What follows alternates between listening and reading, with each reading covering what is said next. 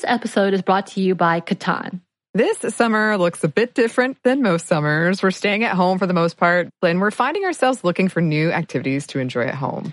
Catan is a board game for 3 to 4 players, ages 10 and up, although younger kids can play with adult guidance. It is a great way to keep families engaged and off screens, even if it's just for a little while. And those opportunities are hard to come by. And it's really easy to pick up. Get Catan at catanshop.com/mom. Listeners of our podcast get 10% off the original base game Catan by using the promo code MOM at checkout. Offer not good on other Catan titles or merchandise.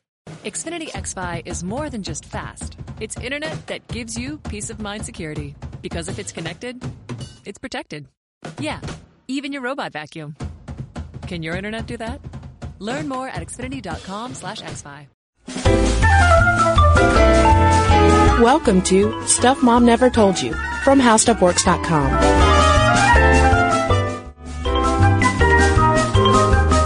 Hello and welcome to the podcast. I'm Kristen. And I'm Caroline. And we are talking today about interracial marriage because earlier this year in 2012, the Pew Center for Research released a study talking about how interracial marriage is at an all-time high in the United States. And this is something also a topic that a number of listeners have requested for a while now. And we decided, hey, it's high time we talk about this. Yeah. And I think the most interesting thing about this topic, and I was telling Kristen this before we started recording actually, is that you can look at this from a historical perspective all the way up through now, that the rise in interracial marriage is really linked to the broader nature of race relations in general, society, as things, not just interracial marriage, as a lot of things in society become more accepted. Obviously, they become more popular. That seems to be common sense. But you can definitely track that as more people have an open attitude about people of different races and ethnicities marrying each other, it happens more often. Right, and that also is going to be linked to the constitutionality of interracial marriage in the landmark case of Loving versus Virginia. But first, let's go way back and talk about what led to initially the crackdown on interracial sex, that was the first main concern back in colonial days in the United States. And apologies to international listeners, this is very U.S. centric, but I think there's still a lot of lessons that can be taken from this. So going back in time, and this is referencing a paper written by Aaron Gullickson, published in the Journal of Family History in July 2006, and he looks at interracial sex versus interracial marriage, and also the concomitant rise of anti-miscegenation statutes. So when people started first coming over to the New World back in the 17th century, white indentured servitude was just as commonplace as black slavery for the most part.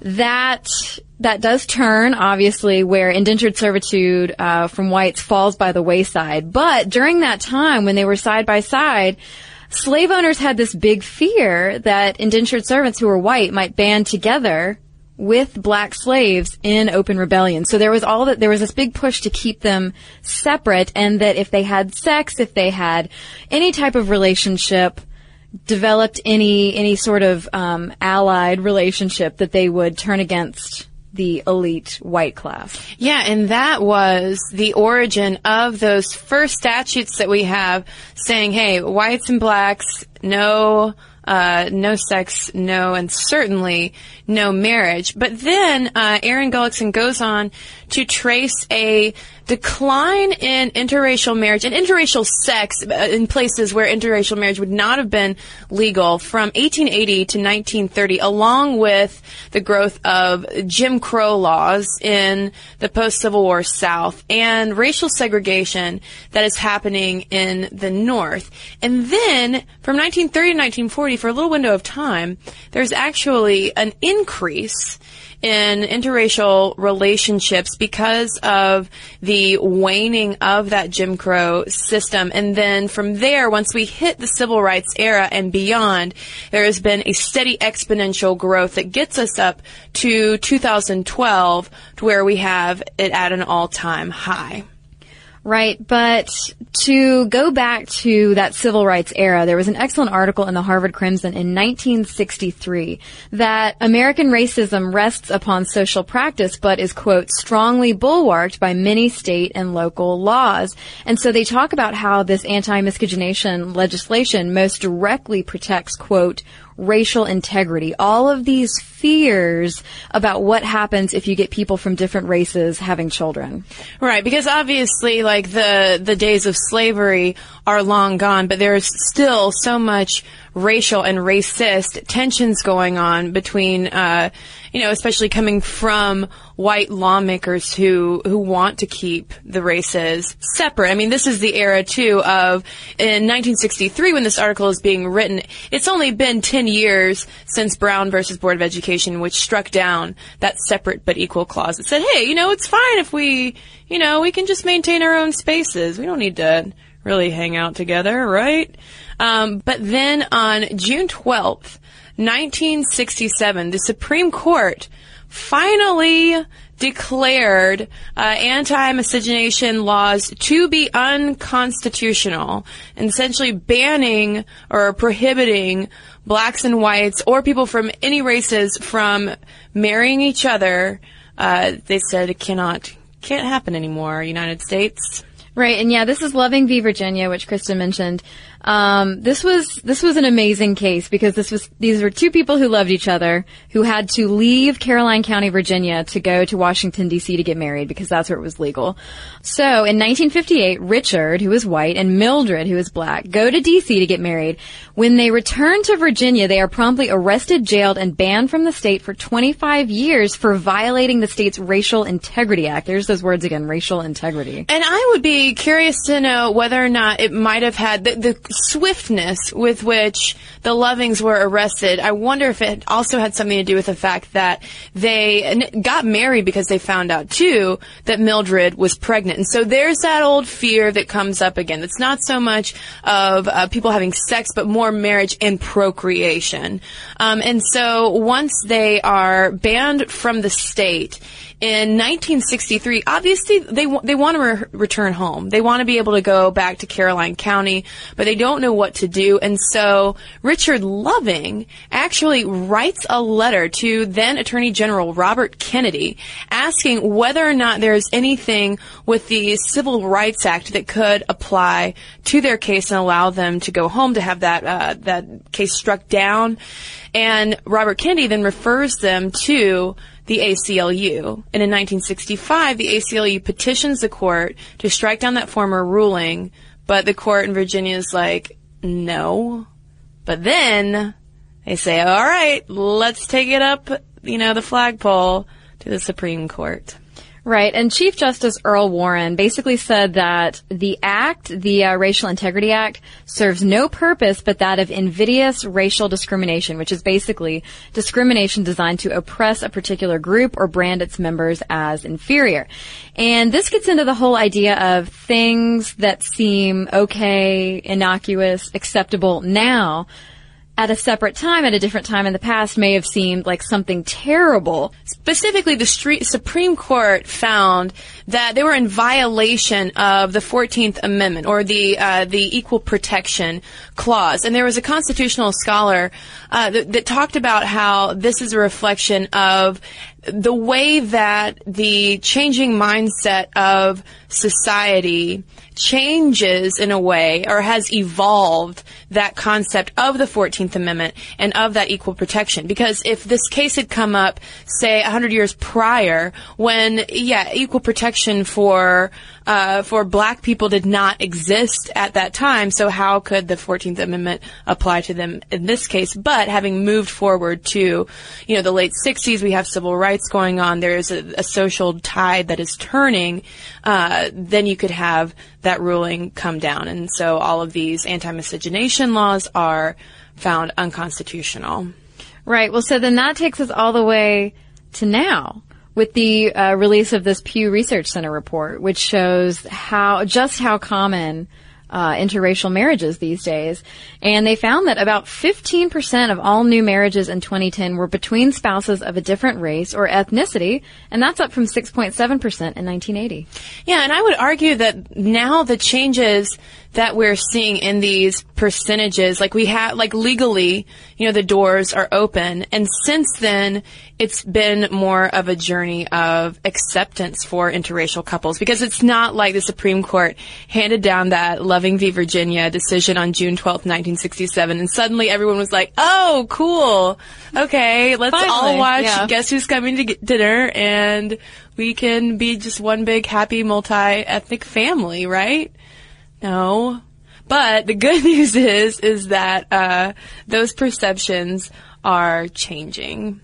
Yeah, and to look at the percentages of just who's doing what, the term marrying out, that's, marrying out someone outside of your own race or ethnic group. 28% of Asians married out in 2010, 26% of Hispanics, 17% of African Americans, and 9% of whites. Yeah, and I know he said that there was 15% of all new marriages, and that's new marriages in 2010 reached that all-time high. But then if you look at all marriages as one big pot, not just new marriages, this is from 2010, they make up 8.4%, which is still, obviously, that's not a huge percentage, but it's still up significantly from 1980 when it was only 3.2%. And then if we look down at gender patterns, there are some interesting things going on there as well. For instance, about 24% of all black male newlyweds in 2010 married outside of their race, compared with 9% of black female newlyweds, whereas the situation is flipped when it comes to Asian Americans. Right, yeah. 36% of Asian female newlyweds married outside their race, compared with just 17% of Asian male newlyweds. And economically, the annual earnings of interracial couples are about the same as the median earnings of, I guess, what did you call that? Same race? Whether they're marrying in or marrying out. Okay, yeah. So married out couples, married in couples, all making about the same thing. But there are some differences when you further break that down into different races and ethnicities. Yeah, it turns out that white/Asian couples, so when one person's white, one person's Asian, they have the highest median combined annual earnings. Yeah. That's $70,952. And that's not entirely surprising, because when it comes to couples that marry in, Asians again may make the most money, $62,000 average. Yeah, followed by white couples. So I guess you put them together and they make $70,000. Oh, and a lot of times that is attributed to, I guess, education, background, things like that. Regionally, 22% of all newlyweds in Western states married out, and 14% in the South. We think about, maybe like the South not being as interracial friendly, but indeed, maybe because of more racial diversity in the South. I don't know. Don't call me an ethnographer. Followed by 13% in the Northeast and 11% in the Midwest. And Hawaii is quite the hub. So yeah, in Hawaii, rate of 42% of interracial marriages between 2008 and 2010. But I would argue that more so than just basic demographics, in terms of really the significance of this dial shifting in terms of the rise of interracial marriage, is how our public acceptance of interracial relationships have changed. And according to these Pew statistics, 43% say that people of different races marrying each other has been a change for the better. Now, 11% say that has been a change for the worst. And 44% say, hey, you know what, it does make a difference. Yeah.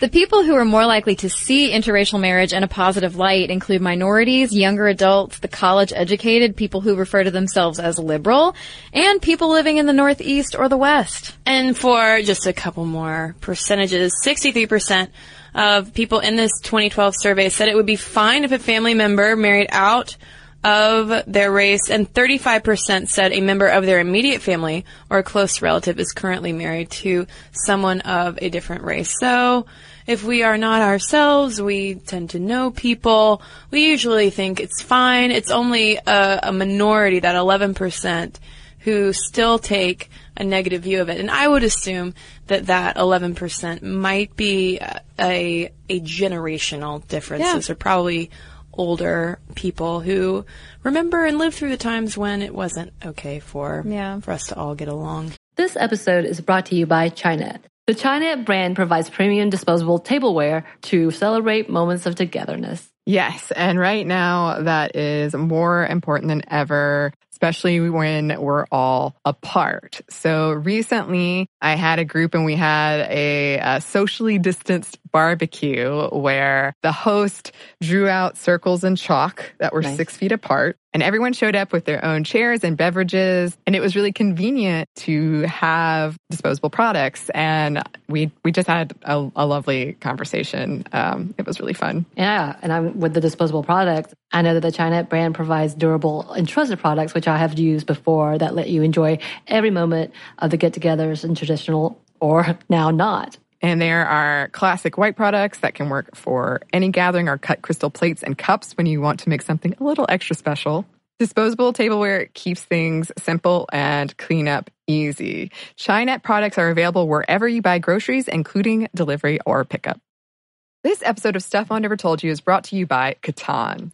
This summer looks a lot different than most. We're staying at home for the most part, and many events we usually look forward to are canceled. We find ourselves looking for new activities to enjoy at home. Catan is a board game for 3 to 4 players, ages 10 and up. Although many younger kids can play with initial adult guidance, it's a great way to keep families engaged and off screens, even if it is just for a little while. And those opportunities are hard to come by. Unlike the roll your dice, move your mice games, this is a little different. What are your experiences? The first time I played Catan was at our office game night. And it was so fun. It was quick to pick up. It was easy. It was social. We made it really competitive because we're a competitive group, but you don't have to. And what I thought was just going to be a short game among friends turned into an epic game night that we shall remember forever. Hours we played, hours. And yes, I lost, but I had fun. You had fun. Well, obviously it keeps you really social. And like you said, it is really easy to pick up, which is really nice right now. This year is the 25th anniversary of Catan. Get Catan at catanshop.com/mom. Listeners of the podcast get 10% off the original base game Catan by using the promo code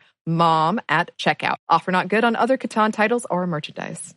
Well, I think an interesting case study in it being acceptable or not comes from Alabama. Yes. Alabama has a history, and in 1999... the Alabama Senate voted to repeal the state's constitutional prohibition against interracial marriage. Yeah, I mean, what that means is not that interracial marriage was illegal in Alabama. Obviously, like, once the Supreme Court handed down that 67 decision, like, yes, you could get married anywhere, but it was still on the books, hanging out on the books. Yeah, and it didn't go. Yeah, State Representative Phil Krigler at the time said that he personally was opposed to interracial marriage, but he voted for the repeal basically because it wasn't enforced. Like, the prohibition of interracial marriage wasn't enforced, so he'll go ahead and vote for it. Fine. And then there's State Representative Alvin Holmes, because, so here's Krigler saying, well, it's not enforced anyway.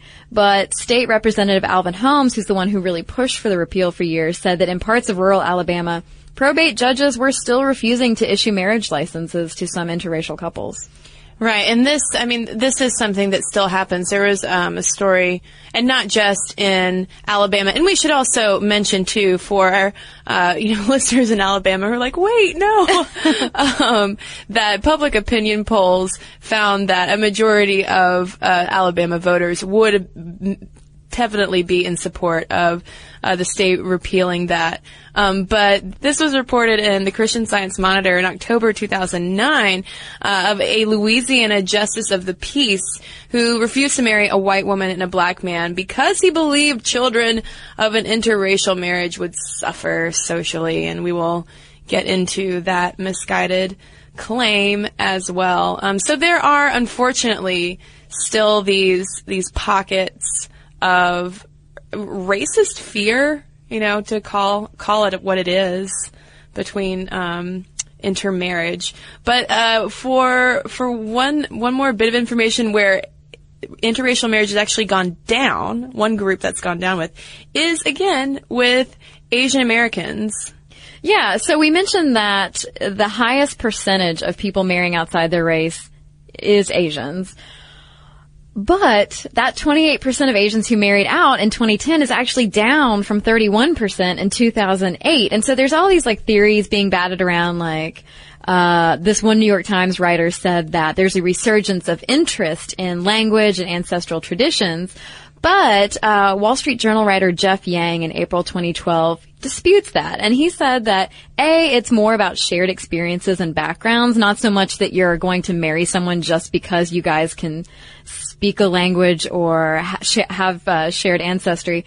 He also says that there's just more Asian people in this country now. He pointed out that Asian Americans were the fastest growing ethnic group in the United States from 2000 to 2010. They grew by 46%. So he's saying, hey, you know what? Maybe it's not so much we're all learning Mandarin and taking an interest, and then that's just one example for this large swath of people and ethnic backgrounds I'm talking about. But he said it's probably more a fact that there are simply more of us. Right, and he cites sociologist C.N. Lee, who found that since 2006, the frequency of inter-Asian marriage, so not just a Chinese person marrying another Chinese person, but maybe someone of Thai descent marrying someone of Filipino descent, that kind of thing. Basically, he says that they're not necessarily marrying, quote, their particular flavor of Asian American. And so because of this, inter-Asian marriage has risen by more than 8% among all Asian Americans and more than 15% among Asians raised here in the U.S. But to transition to the next thing that we need to touch on. There was a story in the Washington Post kind of linked to this rise of interracial marriage. It was an article on the also rise of biracial and multiracial children as well. And they were talking about a first-generation Vietnamese woman who was married to a black man, and she was telling the Washington Post reporter about how her 6-year-old daughter had started asking questions of, why her skin looked different than her mom's, and the different kind of questions that they were starting to have to confront with this. And so that leads us to this issue of, well, what about the kids? Because I feel like that has been the politely racist undertone question of, well, you don't need, we don't need to have interracial marriage because then these kids won't understand their identity. Who will they be? What box will they check?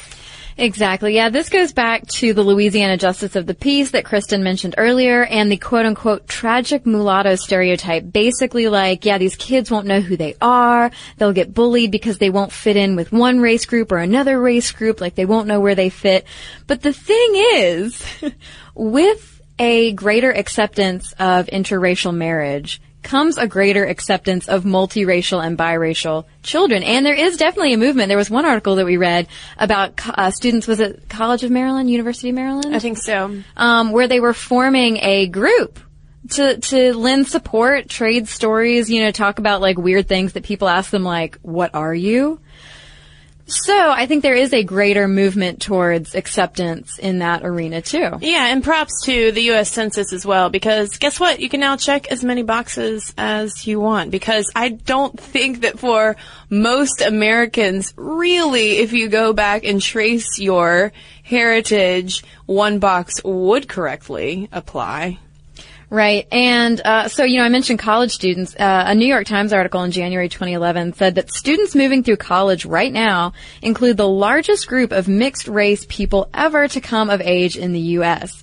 And they say, it's not tragic, like that stereotype, that many young adults of mixed backgrounds are rejecting the color lines in favor of a more fluid sense of identity. And it's interesting to see the different interpretations of that rejection of the color lines, as you put it, because, optimistically it's saying, hey, maybe we are transcending race. We often hear the phrase like living in a post-racial era, which can be debated ad nauseum. And then there's the pessimistic side saying, well, this is only going to add more stratification because now we're going to have these subcategories of these categories, and that's going to only make it even worse. And then sociologists seem oddly concerned as well that grouping all multiracial people together is going to gloss over differences in their circumstances. But really, that sounds like sociologists just being like, hey, we're going to have to do more work now. I don't want to do that. Although I love sociology. No offense to sociologists out there. I'm sure you are all hardworking. But yeah, really nobody needs to worry too terribly much, I think, because a 2008 study of 182 mixed-race California high schoolers found that these kids really didn't focus on exclusionary features like skin color or hair texture when talking about themselves. They really seemed to look at their unique heritage as a positive. It made them unique. As the writer says, these kids can put one foot in one group, one foot in another group, and that sort of serves to possibly buffer them from, negative consequences of feeling, as they say, feeling tokenized. Mm-hmm. This episode is brought to you by BetterHelp. So we know, listeners, it's been rough for a lot of people out there, and we've been very open about our experiences with therapy and how it's been so helpful for us in the past and in the present. And because of that, we wanted to highlight a service that we think might be of help to you all, BetterHelp, which offers licensed online counselors who are trained to listen and to help. You can talk with your counselors in a private online environment at your own convenience from wherever you're comfortable. And BetterHelp counselors have expertise in a broad range of areas. They can give you access to help that might not be available in your area. And you just have to fill out a questionnaire to help assess your specific needs and then get matched with a counselor in under 48 hours. BetterHelp is an affordable option, and our listeners get 10% off your first month with a discount code MOMSTUFF. Get started today at BetterHelp.com/momstuff. That's BetterHelp.com/momstuff. Talk to a therapist online and get help. This episode is brought to you by Quip. When's the last time you got rewarded for brushing your teeth? With Quip's new smart electric toothbrush, good habits can earn you great perks like free products, gift cards, and more. The Quip Smart Brush for adults and kids connects to the Quip app with Bluetooth, so you can track when you're brushing, get tips, you can earn points, and you can redeem those points for rewards. Already have a Quip?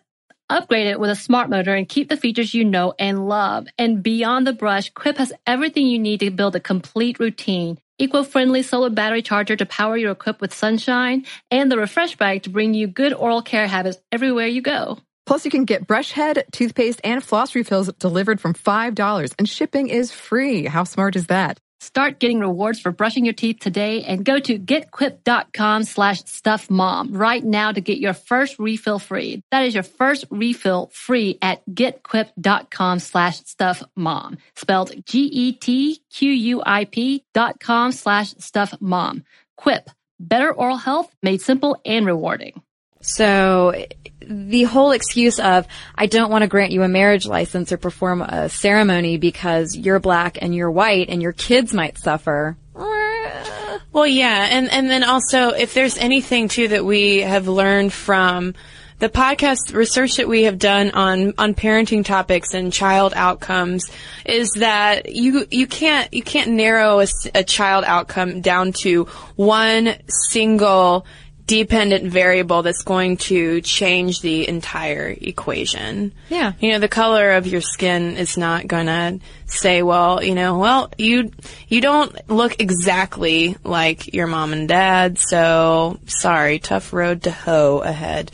No, not at all. And really the fact of the matter is the broader the social acceptance continues to become, then I think that we're going to look back in 20, 50 years, and that's going to be a moot point, this whole idea of potential negative child outcomes. Yeah, exactly. It's an outdated argument. Because, the children grow up and become normal adults with normal adult problems that aren't necessarily related to what color their parents are, right, what color their skin is. And I know we kind of mentioned this earlier in the podcast, but can you think of a better landmark case to strike down, like, the unconstitutionality of interracial or anti-interracial marriage laws, but loving v. Virginia. Yep. Doesn't it make your heart just a little bit warmer? Or wait, would that make you unhealthy? Does that mean I've got a fever? I don't know. A fever for love. A fever for love for everyone. So that's it. I feel like we just offered a snapshot. There's so much more that we could talk about, but for now, this is where we are in 2012 with interracial marriage. So I want to hear from folks out there who have maybe confronted this, who have dealt with this, who are in interracial relationships. People from other countries who might be listening, how our social situation here compares to what's going on where you are. Let us know. momstuff@discovery.com is where you can send your letter. And first, before we get to your listener mail, we have a quick word from Netflix, who kindly brought us this episode of Stuff Mom Never Told You. So for a limited time, listeners of Stuff Mom Never Told You can head over to Netflix.com/stuff and browse their enormous library of movies and television shows and get a free trial membership.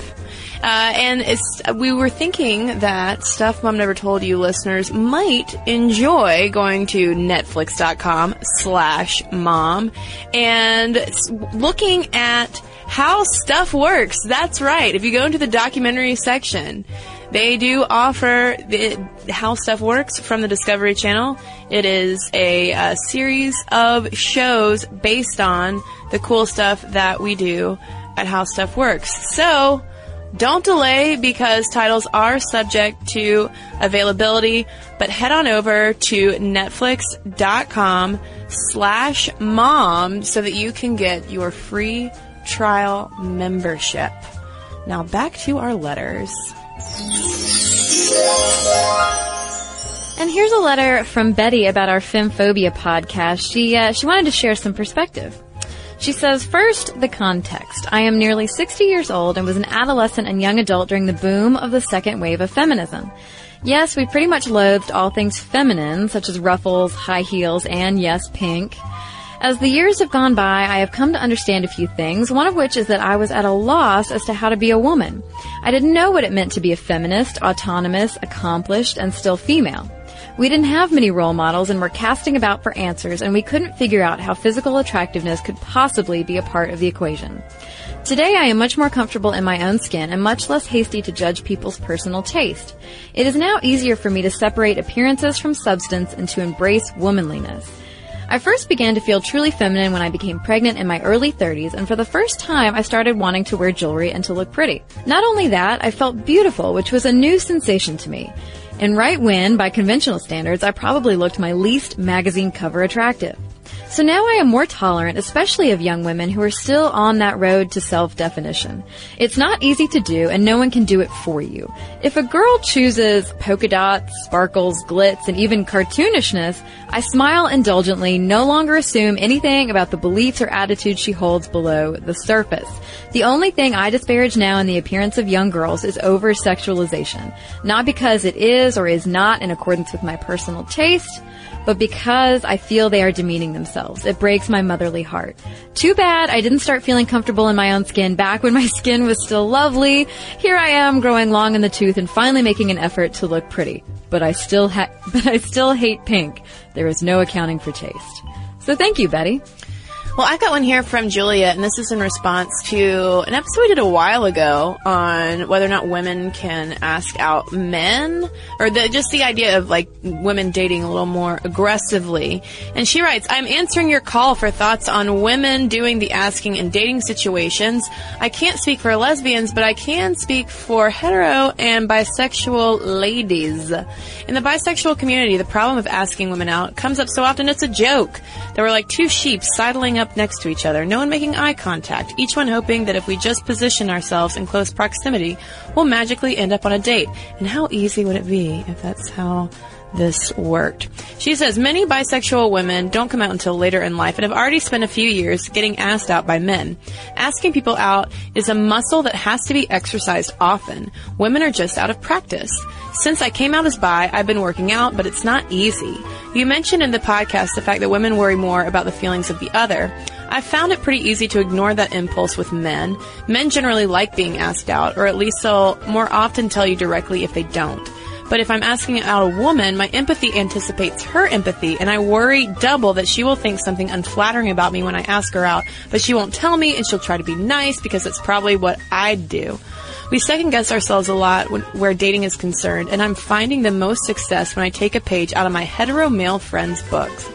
In the same way that straight women often need a gay male friend to give them a different point of view and some confidence, bi women can benefit a lot from a guy friend who's not dating material or, at most, a friend with benefits. Just make sure your buddy doesn't creep out the ladies and is magnanimous when you call dibs. So, a wing dude. That's what I'm hearing. Well, thanks to Julia and Betty and everyone else who has written in. momstuff@discovery.com is our email address. Can't wait to hear from everybody. And can't wait to see you over at Facebook, where you can find us. And you can also follow us on Twitter at momstuffpodcast. And you can follow us on Tumblr as well at stuffmomnevertoldyou.tumblr.com. And don't forget to make yourself smarter during the week by heading over to our website. It's howstuffworks.com. For more on this and thousands of other topics, visit howstuffworks.com.